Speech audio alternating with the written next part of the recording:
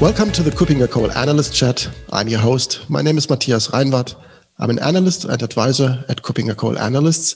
And my guest today is Annie Bailey. She's an analyst working with KuppingerCole out of Stuttgart, and she is focusing on what we call emerging technologies. And we will talk about such an emerging technology just right now. Hi, Annie. Hi, Matthias. Thanks for having me back. Great to have you again. It's always a pleasure to talk to you, and it's always a pleasure to learn more from you when it comes to talking about these upcoming emerging technologies. And we are talking today about verified digital identity. I'm an identity guy for years now, so this is really something new. I really want to learn more about that. So why is verified identity verification so interesting? Why is it on the radar? Yeah, so as you know, having been in this space for a while, that identity is a really challenging thing to really pin down when we're in digital interactions. And so this topic, what we're calling verified identity, is really forward-looking in the next few years of how we will interact online. So looking at a new way of sharing identity and being able to trust that identity. But it's also really, really relevant to the current challenges that we face with a COVID world and the disruptions that that's brought to daily life. Considering the future, we have a couple of assumptions of what we will see more of, which is that enterprises will have an increased number of digital interactions with a lot of different entities. So consumers, employees, their organizational partners, things even. And those interactions will have to be grounded in some sort of reality. So some sort of confirmation that the entity that you're interacting with is who they say they are. So this is the typical identity question. But how do we confirm that?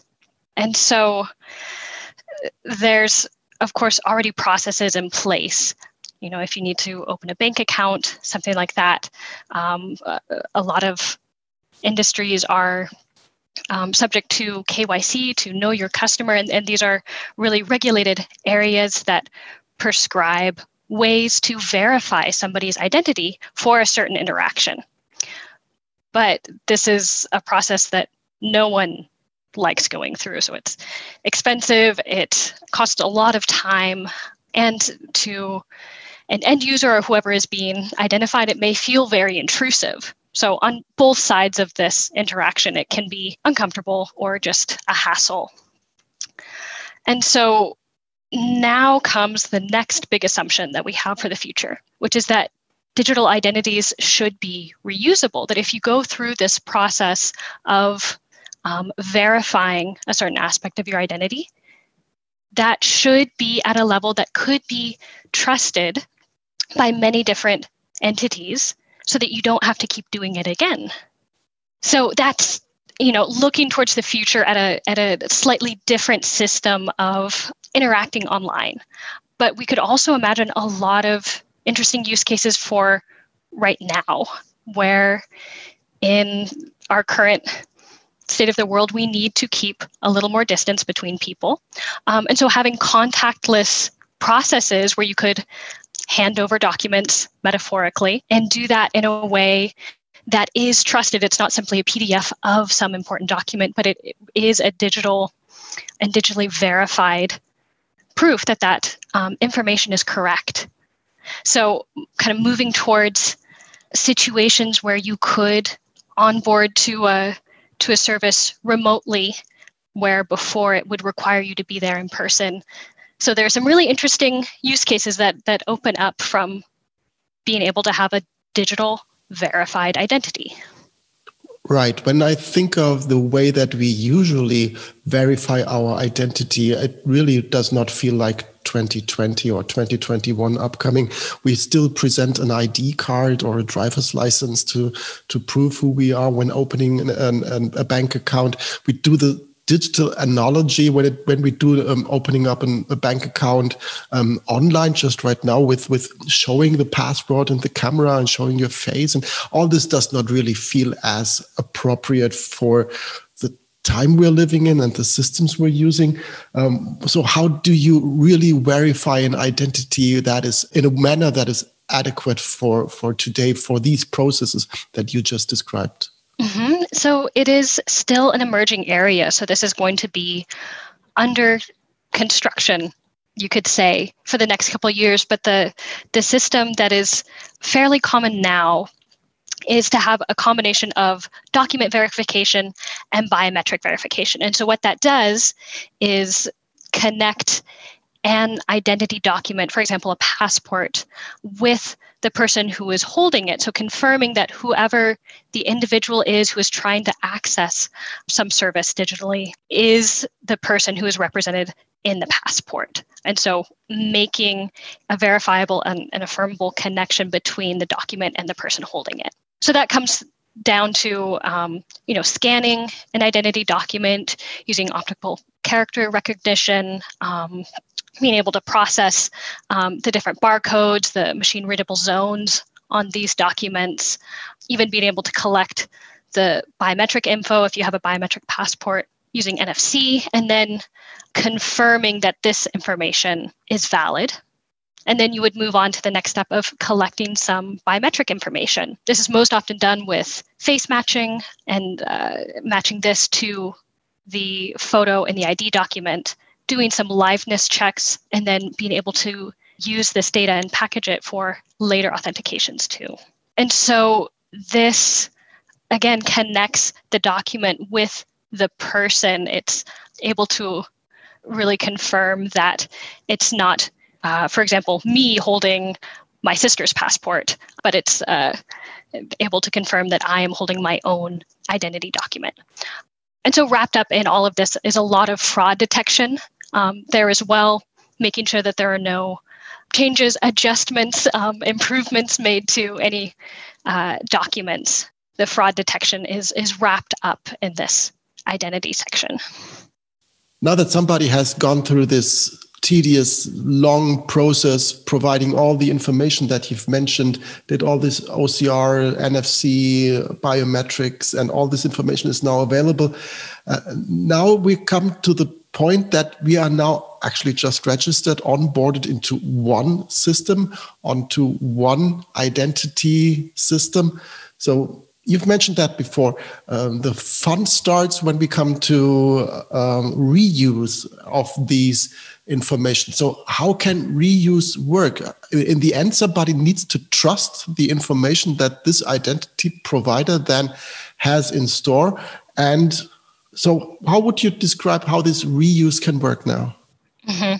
Yeah, you've hit on a really important point, which is that trust is the key to reuse. If you don't trust the verification that has already happened, then there's no point in using it again. And so the steps that I described before of going through document scanning and biometric scanning, these have existed. These are somewhat standard, though they are still developing and being refined. But they're typically used only once, and they're only really useful in real time, where you can make that connection between the document and the person who is claiming to own that document. And so in order to get to a place where we can reuse that, there has to be a way of storing it and recognizing that that identity has been verified and there haven't been significant changes to that. And so this is where it's really getting to the emerging part. This market is really still developing. So there are a lot of different ways to do that.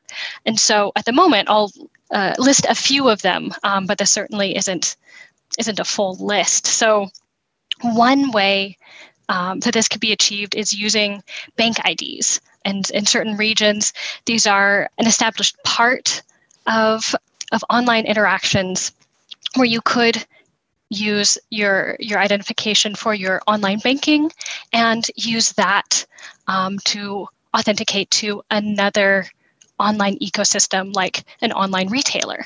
And so that brings a certain level of trust and confidence that you are who you say you are because the bank trusts you. And so the bank here is this trust provider. If you trust the bank, then you trust the identity that they've sent along with it.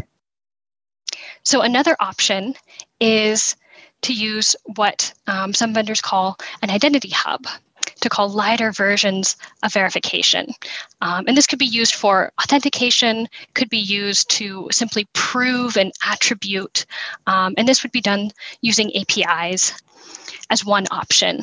And so this could be used for those scenarios where you need to only prove your age, but it's not totally necessary to display all of your identity attributes like your name, your address, the other information pieces that would be on your typical identity document. And so this identity hub could be connected to municipal authorities who would be able to verify, yes, this individual exists, but the information that would be sent to the entity requesting the information who needs the proof that a person is over 21, for example, would only receive that information regarding the individual's age. Right. So limiting the amount of data that is disclosed to the party that is requesting this information is, I think, in today's world, really of importance when it comes to data protection, to data privacy, just to make sure only the information is really provided that is required for a specific transaction, for a specific use case.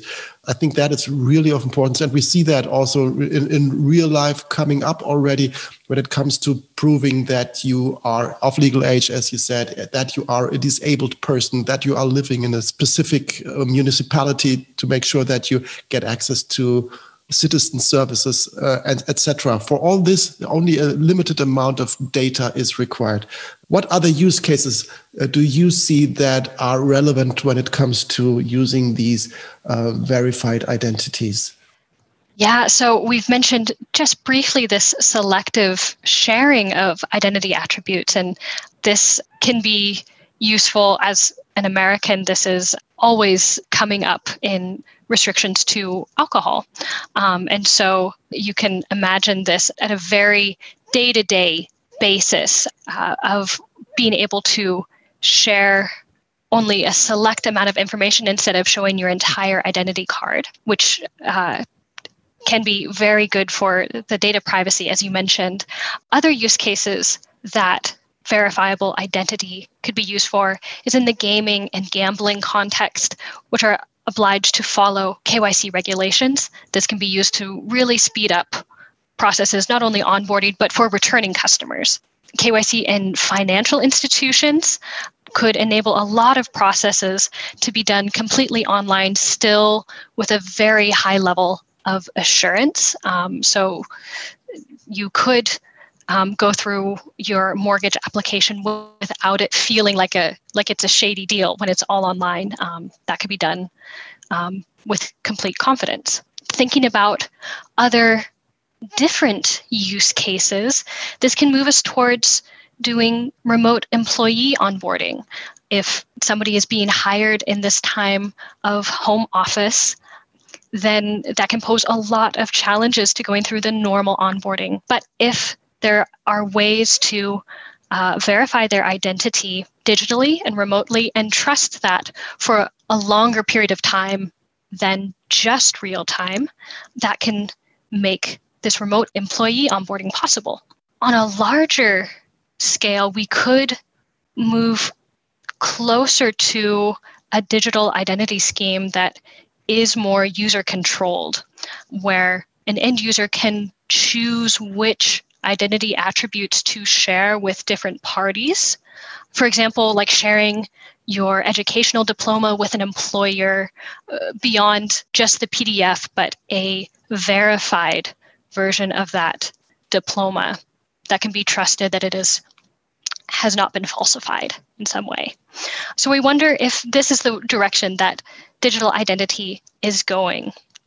Less complicated in terms of verifying your identity, less dependence on physical documents, which for many people in the world either are lost, damaged, unable to be replaced, or for other parts of the world, simply annoying to carry a physical wallet full of real documents, but yet be restricted in where you can physically go to present those.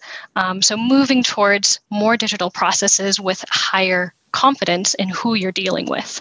Right. Whoever has been in the situation to hectically searching for their passport 2 hours before going to the airport knows what you're talking about. But on the other hand, as you said, I think this really moves us away from traditional identity for online services or banking services. This example that you had with the educational diploma, this is some type of information which is usually not present within a digital identity, but this verified identity could then lead to an enrichment of identity profiles, maybe specific for specific use cases, so that you end up with a set of attributes for various areas where you then can decide what to present to which partner you're dealing with. So it's a larger, more interconnected set of attributes for one identity for different use cases under the control of the individual person. And I think that is really something that we should be looking forward to, and that I think really will help us in protecting our own privacy. You've mentioned you are working on that area right now. At the time that we are recording this podcast episode, it's close to Christmas 2020. You are working on research. What can we expect to be published soon? Yeah, you could expect in early 2021 a report on this topic. So stay tuned. There'll be more on this. This is really just scratching the surface. Okay, great. So I expect that we will have a discussion around these topics soon again when this document is published, but also with this development going on and getting more traction when it comes to the real life, our individual personal life, when we see solutions coming up that really leverage these possibilities. And I think that will really make life online and when it comes to protecting our personal assets much better. So thank you very much, Annie, for being here today, for sharing your current research around verified identity. Any final words you want to add? Yeah, it's as you've mentioned several times through the podcast, privacy is really, really closely connected to this, which is true, but there are so many other intersections that verified identity has with our lives, and considering all the different aspects of what makes up an individual. It's not simply a government issued identity and then an employment identity and then a login information for a site that you frequent. We are complete individuals. And so it's really interesting to see identity in an enterprise sense as well move more towards seeing individuals as a holistic person, which does have privacy, which does have other aspects of their life, and still can interact in an enterprise ecosystem with all professionality. So this is really interesting to see how the digital self is gaining facets as we have in the real world. Right. Great. Thank you for pointing that out. Privacy is very close to me for my daily work, but it's completely correct what you said. There are so much more aspects to take into account here. So that will be an interesting discussion coming out of this. So really looking forward to talking to you about this again. And for all of the audience who are interested in verified identity, in the work that Annie is doing in this area, please go to kuppingercole.com. Just to the right upper corner, there is a search engine. Type in verified identity or just Bailey to get to research by Annie, and you will get much more around these topics, and especially when this document is out there. Thanks again, Annie, for being my guest today, and I'm looking forward to talking to you soon. Thank you. I look forward to it as well. Thank you. Bye-bye. Bye.